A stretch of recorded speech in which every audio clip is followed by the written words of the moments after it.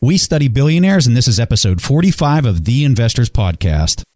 Broadcasting from Bel Air, Maryland, this is The Investors Podcast. They'll read the books and summarize the lessons. They'll test the waters and tell you when it's cold. They'll give you actionable investing strategies. Your host, Preston Pysh and Stig Brodersen. Hey, how's everybody doing out there? This is Preston Pysh, and I'm your host for The Investors Podcast. And as usual, I'm accompanied by my co-host, Stig Brodersen, out in Denmark. And this is going to be a really fun episode for everyone because we're talking with Mike Figliuolo, and he has a book that he recently wrote, and it's called Lead Inside the Box. Mike and I have talked in the past, and we have a mutual friend whose name is Jan Rutherford. And Jan wrote this book called The Littlest Green Beret, and Jan introduced me to Mike because Mike is a West Pointer from 1993. Is that right, Mike? 1993? That's correct. So you were 10 years earlier than I, and so I was class of 2003. And so we're just really pumped to have you on the show. And I'm really excited to talk about this book because you wrote a book that is really kind of ironic. I really like the title, and I think that the title is pretty fun, the way that you did that. But this is like value investing for leadership. And so one of the things that we do that Stig and I talk about all the time is leadership being one of the key principles for Warren Buffett and the way that he invests. And we're huge value investors. Our audience are big value investors. And so one of the things that's really hard to do as an investor is to gauge the power and the effectiveness of good leadership. And that's your forte, is leadership. Because after Mike went to West Point, he was in the Army for a little bit, and then he got out after 5 years, correct, Mike? Yes. Okay, so you were out after 5 years, and then you have just been really killing it on the outside as a business individual. And you went and you worked for McKinsey Company, which I'm sure everyone knows McKinsey out there. You went and got your MBA at Dartmouth College, and then you started your own consulting company. And his consulting company, their specialty is training executive management and leadership. So he is just a wealth of information in this area. And what's going to be really neat for our audience is going to be able to pick up on the key points that you discuss. And how do you describe great leadership whenever you're looking at a business? And that's what we're really going to be talking about today. So exciting to have you on, Mike. And we're really excited to dive into some of these questions and talk about what you talk about in your book. It's my pleasure. And it's a really fun topic to take this look at investing in your people, because when you look at the capital budgeting process, we spend thousands of hours trying to figure out where we're going to invest our money.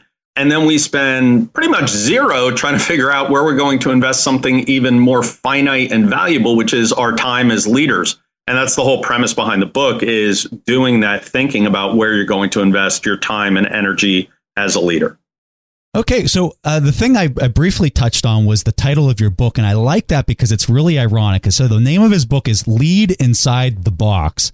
So most people are always saying to think outside the box, but the title of your book is Lead Inside the Box. So as a note of irony, your catchy title is definitely Outside the Box. And I know that I've probably confused everyone with how many times I've said that, but could you explain to our listeners the premise of your book and your experiences as an executive leadership consultant and how it kind of all culminated with this book? Yeah. So first of all, I hate the phrase think outside the box, as does my co-author, Victor Prince. So it was a little bit of a cheeky way to take a jab at that.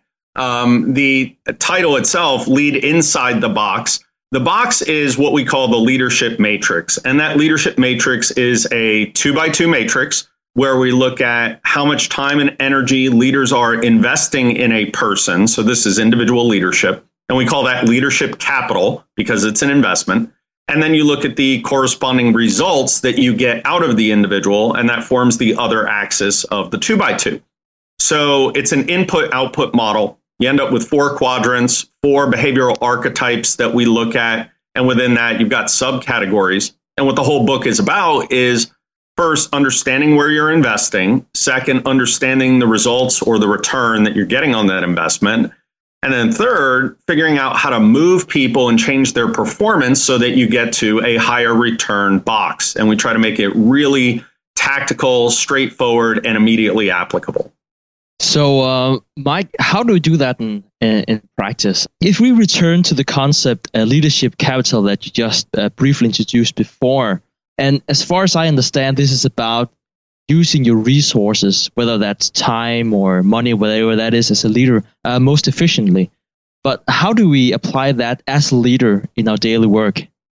So within the book, we actually drive it down to the level of very specific assessments that leaders can do to say, where are you spending your time and energy, and are you over-investing or under-investing as you do it? So we look at things like whether a leader is deciding and how are you behaving there? How are you developing your people? How are you running the team and setting goals and setting direction? So we look at what we call the leadership services that a leader is providing to their team. And then you ask yourself the question for, given where this individual is in their career, in their development, in their responsibilities, are you investing more than you should or less than you should in their behavior and in their performance? So that assessment, we actually boil it down to a really detailed level in terms of the activities that leaders can do. And then we later obviously talk about how they can redeploy that time and energy more efficiently. So, Mike, the thing that I really got away from reading through your book was really it's like value investing for leadership. You're going out and you're looking at all the different people that might work under you as a top manager. And you're saying that person's adding a lot of value. That person is really taking a lot of my time and not adding much value. And you're looking at that from like a quantitative and a qualitative piece. And then you're optimizing it so that you're just getting pure performance and you're maximizing that performance and you're maintaining that motivation within your people. And I guess my question is, how did you arrive at this formula? Was this something that you learned at McKinsey? Is it something you learned back when you were at West Point? Or did it just mature through your lifetime as you just continued to see example after example of going into these different companies? So I think you're spot on in terms of thinking it as value investing. But the one difference here is when I go out and buy a stock, I can't really change the company's performance. All I'm doing is betting that I'm buying it at a price where the management team is going to change performance and I got value from it. What's interesting here is you as the leader can and should be changing performance. So if you have an individual who is low performing, but you're not investing a lot of time and energy in them, if you change your investment strategy and you work with them differently, you can improve their performance and drive a higher ROI on that investment, which is pretty fascinating to think about you having an ability to change your portfolio's performance. In terms of where it came from, I think it's bits and pieces of a lot of different experiences. So Victor, my colleague, Victor has a very similar background to mine. He has a great educational background, spent time in government service. He was a Bain guy. He was a contemporary of mine at Capital One and has had some government service since then. And he and I have been working together at my firm, Thought Leaders, for a while. And Victor came to me one day and said, "Hey, Mike, you've written a book previously, and I want to run an idea by you to get your thoughts on if this is possibly a book as well." And he ran the notion of the leadership matrix in front of me. And I said, first of all, there's absolutely a book here. And second of all, I think it's something that's going to hit a pain point with a lot of the folks that I coach and train. And then Victor asked me to co-author it with him. So that's sort of the origin of it. And as the framework was under development and we were writing it, I was very much applying it to executive coaching engagements that I was in the midst of or had previously completed to essentially validate the framework. So it's sort of the summation of Victor's 20 years, my 20 years, both in military or government leadership, corporate leadership, and then layering on it our understanding of training and development from the decade or so that I've been running Thought Leaders. So I mean, I'll just throw it out there. Having read through this, I was looking at each of these chapters and I'm like, man, these guys get it. Like, this is really, I like how simple the approach is, but at the same time, it's really got a lot of depth to it. And you can tell it's been really thought out. And if a person could put that into application and really start thinking in terms of, hey, I'm making this investment, but I'm making this continual investment in a person that isn't going to give me the return back versus, hey, I can do a little bit here and I'm going to get a much bigger solution or an 80% movement We like to refer to the Pareto principle, the 80-20 rule, as much as possible. But I saw a lot of that in your book. You reminded me a lot of a person that maybe has gone through like Lean Six Sigma and optimization within a company, and it was just really a fantastic read. Well, first of all, thank you for the comments, and second, yeah, it is about making those wiser investments. And too many leaders out there will sit there and say, well, I want to go out and hire a whole bunch of rising stars and high performers, and that's how I'm going to have an awesome team.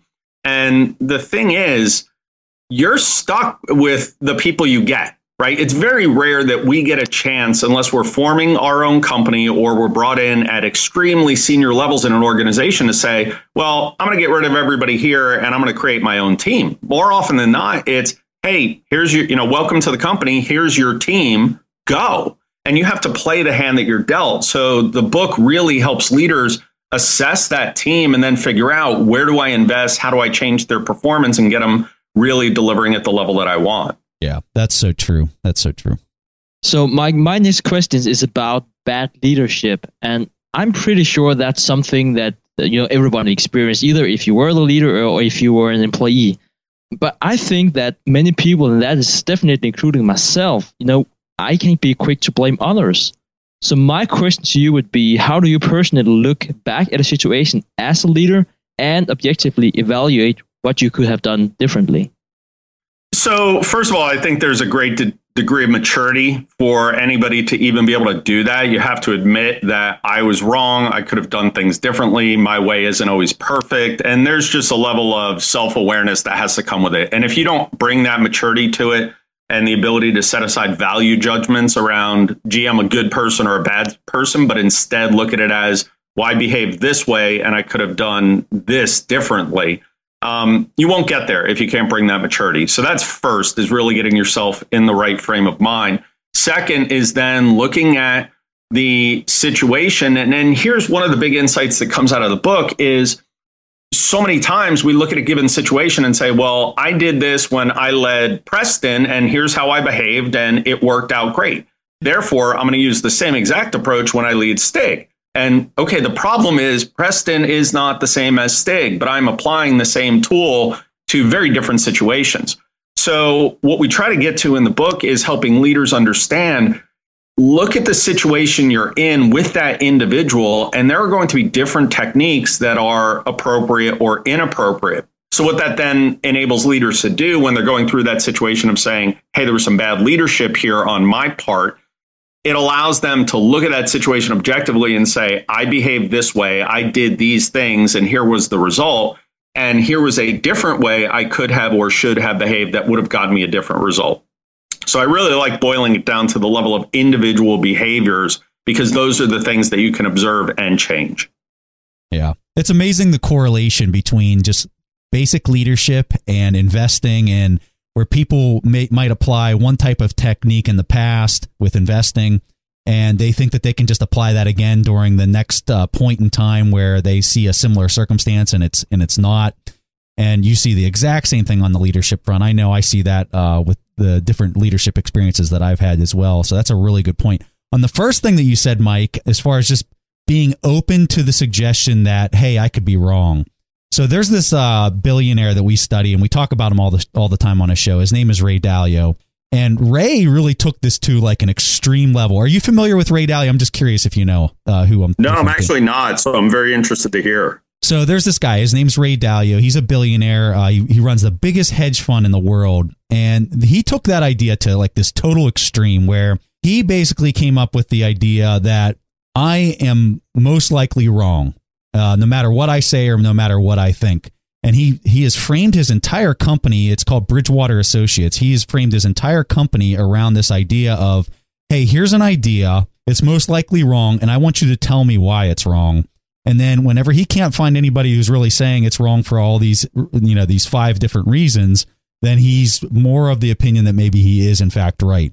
It's just a really kind of fascinating approach, and you don't really see it in executive leadership too often. So with all that said, it really comes down to my next question and why we're talking about Ray Dalio as a billionaire.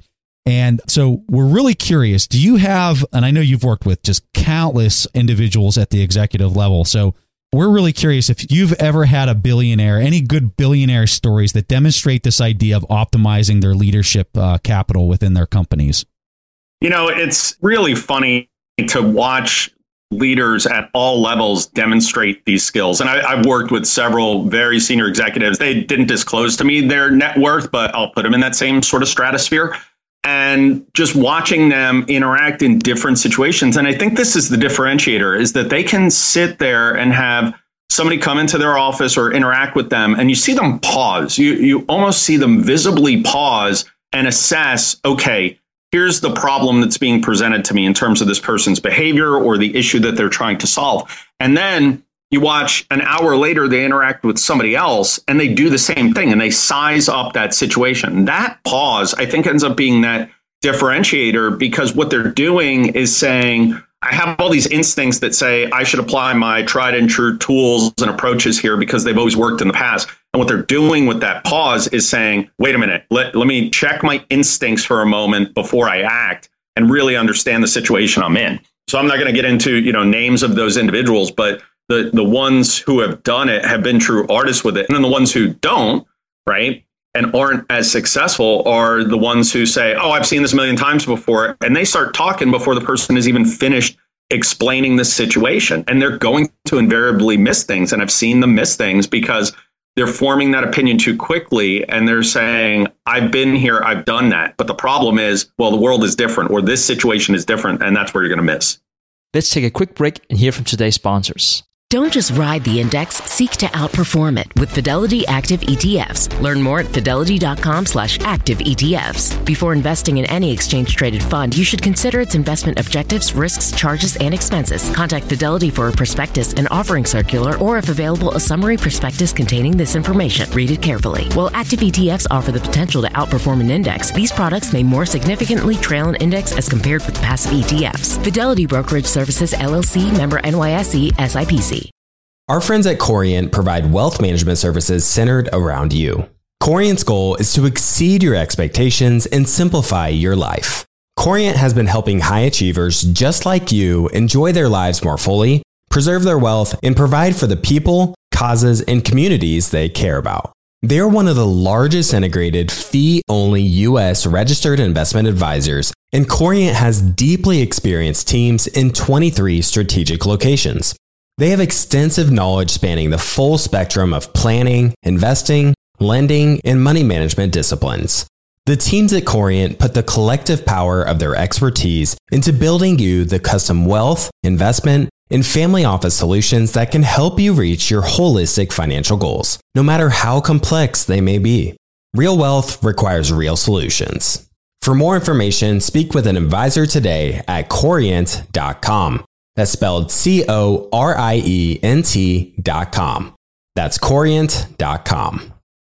When Rainn Wilson had a great idea, he turned to AT&T Business. They assured him no matter how out there his idea may be, they had his back. So he came up with this, a talking pillow designed to put you to sleep, backed by a reliable network and the only network with built-in security controls. And thus, Sleep with Rainn was a hit. Take your business to the next level at business.att.com. That's business.att.com. All right, back to the show. Mike, I'm really curious about this because on one side, you're talking about in your book about this formula. You have a very quantitative approach in many ways to leadership, which I find really fascinating. And then on the other side, you also bring this up about leaders, acting on the instincts. So I'm just curious, in your opinion, what do you think, how should leaders weigh, the quantitative approach with, say, instincts? So what we like doing is just asking questions. And I don't want to make it seem like, wow, there's this huge quantitative model behind the scenes that's driving this. We ask some questions and ask people to do some very simple scoring to get them looking in the right place. So like I said, it's a 2x2 matrix. We want to get them to say, okay, you should be looking in the upper right corner or the lower left corner based on a few really simple answers. So we use the quantitative stuff just more to direct people on the type of situation they might be in. And then we very quickly shift over to the qualitative judgment-based space where, okay, does this sound like the situation you're in? If it is, does it sound more like this or more like that? Are these the behaviors you're seeing, or are those? And it really gets into stopping and thinking about the actual situation you're in, then that guiding the recommendations on here are the actions that you can take. In all cases, I think we're arguing against following that first instinct and saying, look, this type of assessment doesn't take long to do. It requires you to stop and think about a couple of dimensions in terms of what you're having to put into the individual and what you're getting out of them in terms of results. And just that momentary pause is enough to check potentially a bad instinct to keep you from acting inappropriately in that situation and deploying the wrong leadership techniques. And instead, that pause lets you say, okay, I need to do something different here. Or the pause may well say, hey, I need to follow my instinct. My first instinct was correct. But again, we have that moment of validation where we're saying that's the approach to follow. I really like that point, because a lot of these leaders at the top level, they're very calm and they're extremely thoughtful. And I think that that's the thing that I know I have an appreciation for whenever I'm around a great leader is like you said, they take that pause, they think about it, they think about all the different variables, they think about all the different people that they could maybe access before they just get excited and don't act in a calm manner. I don't know. I just find calm being such a key element to success in leadership. And I'm based on your comment, I'm assuming you agree with that, Mike. Absolutely. And there are very few situations where you have to spring into action with your cat-like reflexes. It's like, look, unless the building is on fire, it doesn't, you can probably pause and think about it. And very few things require an answer within an hour or within even a day. When you're looking at some of these leadership decisions, you've got the time. So it's a mistake to rush it. And instead, just spend a little bit of time thinking before you act. Yeah, I love that. Okay, so our audience is obviously really interested in investing. And so one of the things that we did on our Buffett's Books website is we were talking about these 4 rules that Warren Buffett has and measuring the leadership as being one of those key rules that he has. And what we did on the site, and this might not be the way you would maybe do it, and that's why I'm bringing up this question, is we use the key ratios more from like an accounting and from an analytical standpoint to say, if you see these stable results with the current ratio, with the debt to equity, and you see a company that over the past 10 years that really kind of managed their finances well, there's probably good leadership sitting behind that. But I was really curious to know kind of what your opinion as an outsider, somebody that doesn't own this controlling share in a publicly traded company, what can you really do as an investor to say there's great leadership behind that company? What are those things that you're looking for? So for me, it ends up being about the way you talk about the business and the way you think about the business. So I could very easily see a company that is churning out great financial results that has horrible leadership. And this goes to your investing time frame as well. But I've been in organizations where people just beat the numbers out of their teams. And eventually the team leaves and you have turnover. And eventually the business hits that point where it runs into a crisis and they fall apart because they don't have good leaders. And I've been in other organizations that drive the same exact ratios, but they're leading very differently. They're treating their teams differently. They're empowering people. They're making the right investment decisions in terms of investing in their people, investing their time. So I think it can be really dangerous to just look at those financial metrics and equate it to good or bad leadership. I think there's correlation, not necessarily causality. So for me, I'd much rather get into, if I had a chance to talk to management, and even if you can't talk to management, a proxy is just reading their earnings releases and listening to their earnings calls and listening to how they talk about their people and the actions that they're taking and the way they're thinking about investing in the business. So for me, running a training firm, one of the best examples I can use to illustrate this point is I have some clients who say, hey, we're all set to do the training. And then I get a phone call a few weeks later and they say, hey, we need to defer the training for 3 months because we got to make our numbers for this quarter. And I kind of scratched my head going, wait a minute. So the training has a positive ROI, correct? And the answer is yes. And now you're telling me you're going to defer that investment because of some arbitrary number that's out there set by someone on Wall Street. So you're letting outsiders run your investment decisions in terms of improving your people. And instead, you're going to defer a positive investment by 3 months, 6 months, 9 months, however long. The organization, and I would say that's management. That's not leadership, right? You're letting the numbers drive your business decisions. As opposed to organizations that say, hey, we know that we get a return on this investment. We're going to invest in our people now. We understand there's negative effects, quote unquote, from a budget standpoint. We're going to be over on our budget, on our spend, but it was a positive investment to make.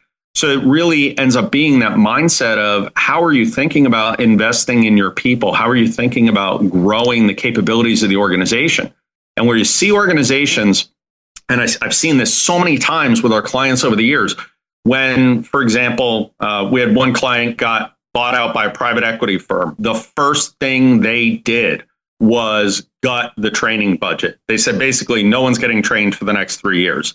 And we immediately walked away from that organization. Now, the financial results were like amazing. Gee, I wonder why. Yeah. But over, that 3-year period, so much talent left the organization. Now, that private equity firm didn't care because they were going to flip the company in 2.5 to 3 years. So their investment horizon, they made absolutely the right financial decisions.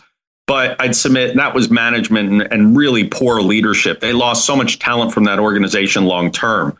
So these are the risks, I think, of just looking at things purely on a quantitative basis. And instead, you got to look at what are the individual decisions they're making related to their people. Well, I think you gave us a huge nugget there, because what you're really getting at is when you see a business's leadership turn over, that can be a good thing or that can be a bad thing. And I think a lot of people as investors, especially as an outside investor that has no controlling piece in this, when that management takes that turn, you've really got to keep your head on a swivel as to what kind of changes are they coming in and doing and what are they disrupting. If their numbers are really good, that should be maybe some red flags. What are they compromising? What did they do to knock this thing out of balance in order to make those numbers so good so fast? And what are they going to compromise on the tail end of that in the long run because they made those decisions? And that is a really fantastic point. I love that. Yeah, if you can actually get deep enough into their financials and you can pull up their year-over-year training per associate spend, you just look at total number of employees, you look at the dollars that they're dedicating towards training and development, and assuming they haven't changed any of their accounting principles, or how they're allocating stuff. If all of a sudden you see that training investment drop precipitously, you know exactly where they're pulling it from. And I will tell you exactly what's going to happen is your best people are going to leave that company. The poor ones are going to stick around because they don't have alternatives. And the good ones are going to go elsewhere because they want to go work at companies that are going to invest in their careers, in their developments. So short term, it's going to be awesome. But in the 3 to 5 year horizon, you're going to hit the wall. Yeah. Well, I think that's a really neat metric that you're talking about, Mike. So you're looking at how much they invest per employee. So as a stock investor, and I never ever thought about using this metric. So that's definitely helpful for me.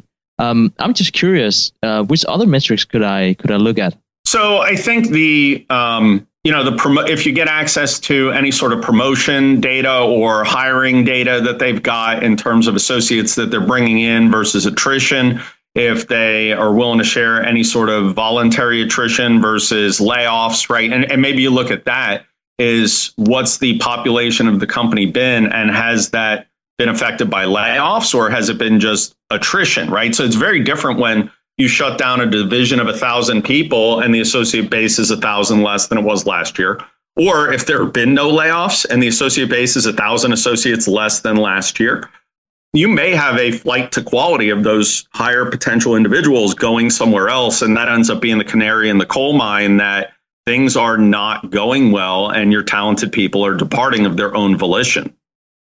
Mike, could you tell us an entertaining personal story, could be either good or bad, of how you increase your output as a leader by optimizing your interactions with key performers? So I've got one individual who I am an executive coach for. And he was lamenting how little time he had to spend with his team. He said, I'm just crushed. I have zero time in the day to work with my team. And when we talked about what he was doing, some of the activities he was performing were tasks that members of his team should have been doing instead. And when we got into it a little bit more, I understood he was putting a lot of time into this stuff. So he was making a big leadership capital investment in these people. And essentially what he was doing was work that should have been delegated or that he should have been forcing them to do rather than letting them dump it on his desk. And when we talked through that trade-off, he said, well, I don't have time to train them. It's just much easier for me to just do it rather than have to correct all the mistakes that I know they're going to make if they do it. And I said, okay, that makes sense today. That makes sense for today's workload. But what about over the course of 3 months, 6 months, 9 months? How much time are you going to spend doing their work for them instead of the time to train them to do it properly and to force them to do their work by coaching them and developing them? And that was sort of his epiphany moment that said, I'm misallocating my leadership capital because I'm doing work I shouldn't. I need to wean them from my support, and it's going to be painful, and they're going to complain, and they're going to be mad at me for making them do all this extra work, even though it's their work. But ultimately, once he was able to wean them, he freed up a bunch of his time that he could invest in other people and get a higher return on that investment because he was training people or spending more time with his star performers and getting them to the next level of performance. And it was just really fascinating, the insight that came from, do you understand the investment that you're making in these people? And he really didn't appreciate that. But once he changed how he was investing, all of a sudden there was all this extra time that he had. And he was able to do some awesome stuff with it by deploying that time differently. I love how you're talking about the time element, because that's really the most precious asset that every single person has, whether it's a leader or you look at the time of your subordinates, and optimizing that and just becoming more fruitful. And that little time that you have every single day to make a difference is just so important. And so I guess the question I got for you, Mike, is in your book, you're really talking about how to optimize the time of your subordinates. But as a leader, if you could just name 3 things that you really think are just so important for a leader to really become better at what they do, better at managing their people, what 3 things would you say that people should really focus on to get a lot of value added into their own leadership style? So I think one of the first things is you're not just looking at optimizing the time of your subordinates. What we're really getting at is how you're optimizing your own time as a leader and being deliberate about how you spend it. So I think the most successful leaders out there understand their calendar, understand where they're spending their time, and more importantly, why they're spending it there. So that's first and foremost. The second thing I'd encourage leaders to take away is really understanding the individual situation you're dealing with. So when Preston walks in my office with problem X, that's one type of situation. When Stig walks in with problem Y, it's going to be a very different situation. And understanding the individual circumstances is going to allow you to be more effective as a leader to change performance in that very moment. I think the third thing is really understanding as a leader how people move in this matrix. So the matrix is not static. Somebody's positioning on it is not static.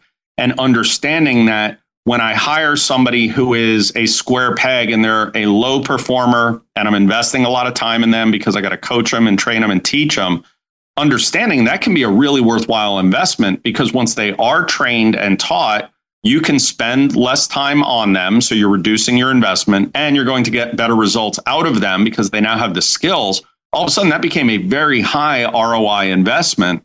And really, because you understood somebody's trajectory within the matrix and what it takes to get them to move to a different performance pattern or level of performance. So, Mike, how do you evaluate this? Because you were talking a lot in your book and also here during the interview about how to move people's performance, perhaps also move them from the role that they're having in the team. Now, how much training should you put into, and how much leadership capital should you put into an employee compared to perhaps letting them go? Yeah, so for me, it's always a difficult trade-off when you move somebody out of the organization and letting them go. For me personally, as long as somebody's trying and I'm seeing progress in terms of their results are improving, or I'm having to invest less of my time in them, if I'm seeing that progress and I don't have a burning platform elsewhere that, they're just not progressing fast enough, I'm going to keep them around and keep growing them and developing them, because that's what the organization is paying me to do, is to build better people and build better leaders on my team. Now, the point at which you do cut bait and we encourage people to look at moving somebody on, a lot of times it's a motivational issue where the person says, I'm just not going to try. It's like, well, I've given you a few months and you've decided you're not going to try, so we're going to move you on. Sometimes moving somebody on is also a function of you've trained them for so long and it's just clear they're never going to pick up this skill. Therefore, you shouldn't just let them go, but instead find a more appropriate role for them within the organization. Can you change their job responsibilities and put them in a role where they can be more successful? So, for example, I'm really, really good at teaching and training on the podium, but if you gave me exceedingly complex, financial analysis to do, it's going to take me a little bit longer. So could you change my role from being the financial analyst to somebody who works in the training and development organization? So as long as you're seeing progress and that progress is at an acceptable rate, you hang on to them. And if they say, I don't want to invest and work any harder, well, then it's time for you to go. Let's take a quick break and hear from today's sponsors. If you're looking for the right franchise concept at the right time, an iFlex Stretch Studio franchise is the business for you. iFlex is the newest franchise concept from the founders of The Joint Chiropractic. With over 200 licenses already awarded to our regional developers, there's never been a better time to own an iFlex franchise in your market. An iFlex Stretch Studio franchise offers its clients the best in professional assisted stretching for one affordable price in one beautiful location. Even the Mayo Clinic says stretching can increase flexibility and improve your joints' range of motion, helping you move more freely. Prime regional developer opportunities and franchise locations are going fast. Don't miss this opportunity to get into this rapidly growing health and wellness business from the founders of The Joint Chiropractic. Find out more today. Call 888-994-3539 or visit iflexpodcast.com. Call right now, 888-994-3539 or visit iflexpodcast.com. Kyle, you're connected with a ton of different investors and portfolio managers, and you're just really in the know on a lot of these things. How do you keep up with all the day-to-day headlines for your portfolio companies? Yeah, so I used to have a ton of issues with this, and that was until I started using Yahoo Finance. Really? What's so great about it? So Yahoo Finance is awesome. I have my whole portfolio entered and I can easily see all the top headlines to keep up with the recent news. And each day you get an overview of the major global events that might be moving the market. So I'm ready to easily pounce on any opportunities that come my way. What else can you do on Yahoo Finance's platform? They also have a number of cool features, including a tool that lets you link all of your investment accounts, analyst ratings, and independent research, as well as the ability to create customized charts. Well, now I know that the audience is really going to love this one, and actually see they have 90 million monthly active users. For comprehensive financial news and analysis, visit the brand behind every great investor, yahoofinance.com. The number one financial destination, yahoofinance.com. As many of you know, I love studying businesses and networking with business owners. The more I've studied businesses, the more I've realized that starting and scaling your business is easier than ever because of companies like Shopify. Did you know that Shopify powers 10% of all e-commerce in the US? Shopify is the global force behind Allbirds, Rothy's, and Brooklinen, and millions of other entrepreneurs of every size across 175 countries. Shopify is the global commerce platform that helps you sell at every stage of your business. From their all-in-one e-commerce platform to their in-person POS system. Wherever and whatever you're selling, Shopify's got you covered. Shopify even helps you turn browsers into buyers with the internet's best converting checkout, up to 36% better compared to other leading commerce platforms. What I personally love about Shopify is that it's the turnkey solution to kickstart and grow your business, and they are totally committed to giving you the necessary tools to succeed as a business owner. Plus, they have an award-winning customer support team there to help you every step of the way. Because businesses that grow with Shopify. Sign up for a $1 per month trial period at shopify.com/WSB. That's all lowercase. Go to shopify.com/WSB now to grow your business no matter what stage you're in. That's shopify.com/WSB. All right, back to the show. And I think another part that's important with what you're saying here, Mike, is if you're the type of leader that just wants to cut bait because you're just really quick to let the person go, that sends a shockwave through the rest of the team that you might not necessarily be prepared for as a leader, because everyone then is scared. Everyone's like, I'm the next guy to go, or you don't know what the third and fourth order effects are whenever you are just quick to remove this person or this individual that appears to really be a problem for you. So I really like that response, and I think that it's really thoughtful that you continue to try to work them through, because that sends a message to the rest of your team, and that's what leadership is all about, is building that cohesive team. So I really like that comment. Yeah, nothing happens in a vacuum, right? And when you make a decision to fire someone or move them on, that's going to be scrutinized, and people will either say, gee, I'm next, and you can create that fear and hysteria. Sometimes you have to remember, if you don't move them on, and you should have, people know that person should be fired or moved to a different role. And if you're just going to tolerate it, well, those people are going to get frustrated, right? Because they say, well, I'm performing. Why does that person get to stick around? And honestly, some of the best leaders I've worked with, I've seen them take over teams, quickly do their assessment, identify the people who probably should move on. They then put in place a plan to say, I'm going to give this person a chance. I'm going to try to get them to improve. And if they don't see the improvement over an agreed upon and reasonable period of time, and the person isn't trying, then they move them on and they get them out of the organization. And when you hear people say, oh, thank goodness somebody finally did something about that problem, it's the sign of a strong leader being in that role, that they stepped up and took action.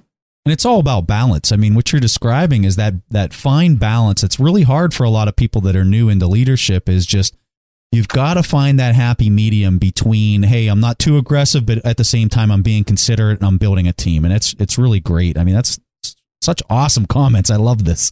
Yeah. And that goes back to the pause and think, right? You don't go in and just start firing people or replacing them. You pause, you think, you evaluate, and you take appropriate action for that particular situation. And that's why we were so passionate about writing the book, because we give that kind of guidance as to what you do in each of those situations in very great detail. Mike, speaking about books, one of the questions we always like to ask our guests is, can you recommend one of your favorite books to the audience that you think they could benefit from, and why? So one book that I have always loved, and it's a very quick read. It's called The Obstacle is the Way. It's a quick read, and it's really about understanding adversity and how you react to it. And it goes back to Stoicism in its earliest form. And a lot of it would remind you, Preston, of time at our Rockbound Highland home at West Point, and how do you deal with adversity, and what do you do when you're faced with these insurmountable challenges, and how you react to them. And the ability to turn adversity not just into something that you get past, but into something that builds you, something that creates new opportunities for you. It's a really fascinating read. The first half of the book is really about case studies and folks who dealt with adversity and how they dealt with it. But the real reason I fell in love with it was the second half of the book that says, here's how you can do that. Here's how you can apply those principles to other parts of your life. And personally, for example, in the past year and a half, I've had a couple of heart attacks, which wasn't fun. The first one was my fault because of some habits that I had fallen into. The second one was not my fault because I had fixed all those habits. But in both cases, you look and say, wow, that's really debilitating stuff. And that's a nasty obstacle. And I've turned it into great interview topics with people. I've turned it into coaching sessions with some of the people I'm coaching to help them be healthier. I've turned it into keynote presentations. And it's just been something that has become an opportunity for me that most people would look and go, oh my gosh, why are you even happy about that? It's like, well, I learned something from it and I turned it around. So the book is a great read that way to help people understand how to turn adversity into opportunity. I love it. Stig and I talk about that a lot on the show. Is just sometimes the things that you think are the biggest detriments in your life end up being the biggest blessings in disguise. And it's really hard to see that when it's happening. I'm sure as you were experiencing the heart attack, the last thing you were thinking about is how this is going to be a good thing for my life. But as you look back at it and you see what emerged out of that, I love this take on this. I've never heard of this book, which is really exciting because Stig and I get a lot of the same books recommended to us via email and on online and stuff. So it's really kind of cool. I'm interested to look this up. But I love the point, Mike, and it's something that we definitely agree with you on. All right, Mike, so that's all we have. I want to give you the opportunity for our audience. If everyone out there wants to learn a little bit more about you and your book, Lead Inside the Box, where can they find out more about you? So the book has a full dedicated website at leadinsidethebox.com. There's even an assessment on there for assessing how you're spending your leadership capital and the results that you're getting. And this back to leaders pausing for a moment, thinking about the situation. So the assessment takes all of 5 minutes. So that's a great resource. And then about my company itself, it's thoughtleadersllc.com. And that's where we talk about leadership on a regular basis on our blog. We've been writing it for 8 years now. There's a ton of great articles on there. And I really encourage folks to take a look there for some good resources. That sounds fantastic. And I know everybody out there is wanting to improve their leadership abilities. So if you want to improve your own individual leadership skills, or if you want to learn how to assess management's leadership ability, if you're a stock investor, whatever the case might be, there's a lot to learn as you go there to the sites that Mike recommended. And Mike, thank you so much for coming on the show. This has been a fantastic interview. We really enjoyed this. It's my pleasure. And thank you very much for giving me the opportunity. You bet. Okay, so this is the point in the show where we take a question from a member of our audience, and this question comes from Jesse Colts. Hi, guys. This is Jesse Colts calling from New York City, New York. I had a quick question about calculating intrinsic business value.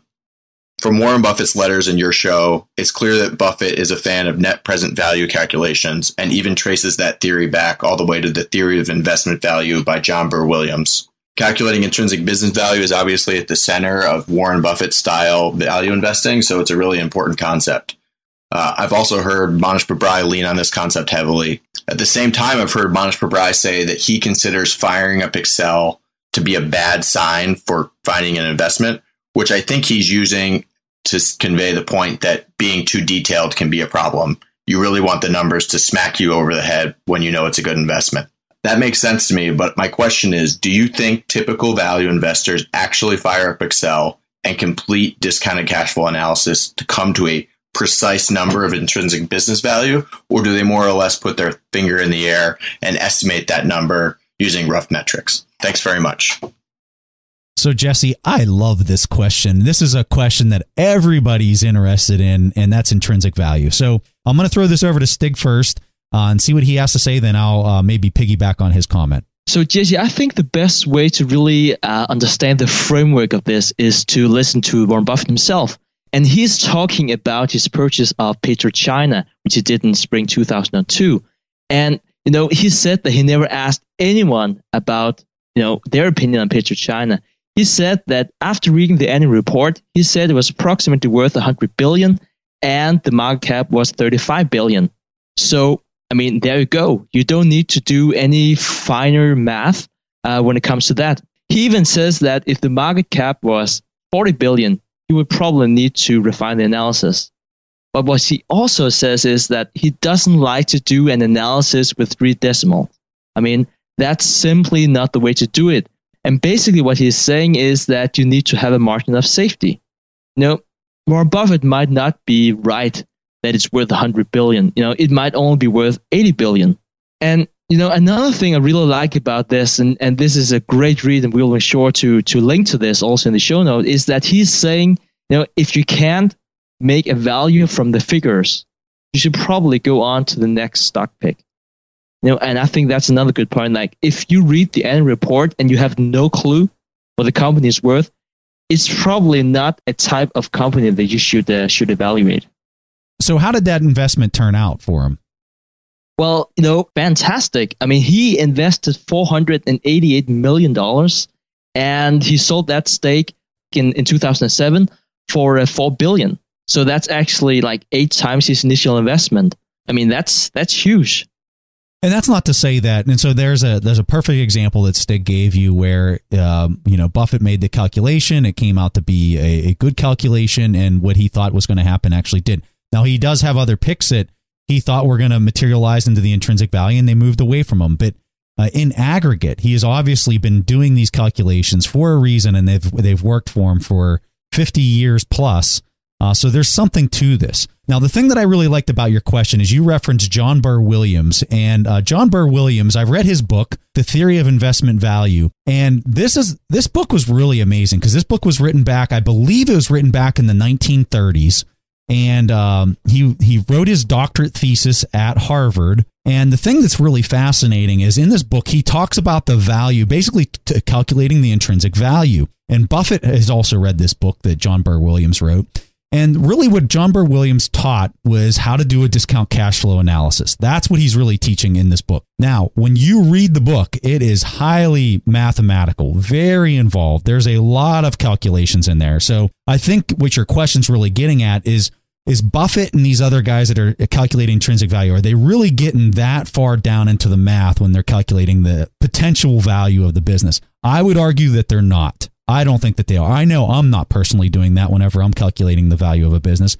But what I am doing is I am doing a discount cash flow model. In fact, on buffettsbooks.com, we have our calculator that I personally use for individual stock picks, and that is, and the page that I use is the discount cash flow calculator. So we'll have a link to that in the show notes of this episode if you're interested in checking that out and using it. We have a video that goes with it so I can show you how I go through, how I look at what the free cash flow of the business is, how I discount it back to today's value so that it matches the current market price and I can see what the yield is.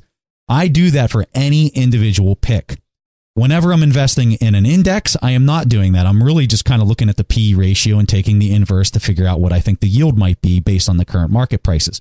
But I think that any real hardcore value investor out there is definitely doing a discount cash flow analysis to try to determine what they think the value of the business is. And I think if you're not doing that, I really think that you are potentially jeopardizing and assuming some risk by not knowing what you think the value of the company is worth. And I'm definitely positive that Papra is doing the same thing. Now, he might not fire up Excel, but he's probably smarter than Preston and I, so he can probably do that in his head. And I know that Warren Buffett said something like he can do an intrinsic value calculation in like 5 or 10 seconds. But basically, he's doing the same thing. And I think that especially if you're a beginner in investing, I think it's really, really good to use a calculator, especially in the beginning, to see like if you're on the right path. But clearly, if you're evaluating a bunch of stocks, just really to figuring out where you should put your focus, I'm pretty sure that pretty soon you would come up with a rule of thumb of where to look. Yeah, when you look at enough companies and you see what the free cash flow is, and when you can see what it's trading for, it's kind of a quick it's kind of a quick analysis whenever you get onto it and you've looked at quite a few companies. But I think for the person that out there that's just starting out, that might sound like, how is that even possible? But that's because a lot of people really haven't put in some hardcore assessments and have done it for years. And that's why those guys have those quotes where they say, I can do the intrinsic value in a matter of a minute. That's how they can do it, is because they've done it so many times. All right. So, Jesse, we love this question. This was a fantastic question. We're going to send you a free signed copy of our book, The Warren Buffett Accounting Book. And for anybody else out there, if you're like Jesse and you want to get your question played on the show, go to asktheinvestors.com and you can record your question there. So we've really enjoyed having Mike on the show. He gave us some fantastic tips on how to become a better leader, how to find management in your investments that is going to continue to provide value to you as an investor. And we're just really thankful for him to come on the show. Make sure you check out his book, Lead Inside the Box. And for anybody else out there, if you forget the title or whatever, go to our show notes and we'll have all the links there so you can quickly access them. So we just want to thank everyone in our audience for listening. If you have time, please go to iTunes, leave us a review. That helps us out tremendously, and we really appreciate when people do that. But that's all we have for you guys this week, and we hope you guys have a fantastic week. Thanks for listening to The Investors Podcast. To listen to more shows or access to the tools discussed on the show, be sure to visit www.theinvestorspodcast.com. Submit your questions or request a guest appearance to The Investors Podcast by going to www.asktheinvestors.com. If your question is answered during the show, you will receive a free autographed copy of the Warren Buffett Accounting Book. This podcast is for entertainment purposes only. This material is copyrighted by the TIP Network and must have written approval before commercial application.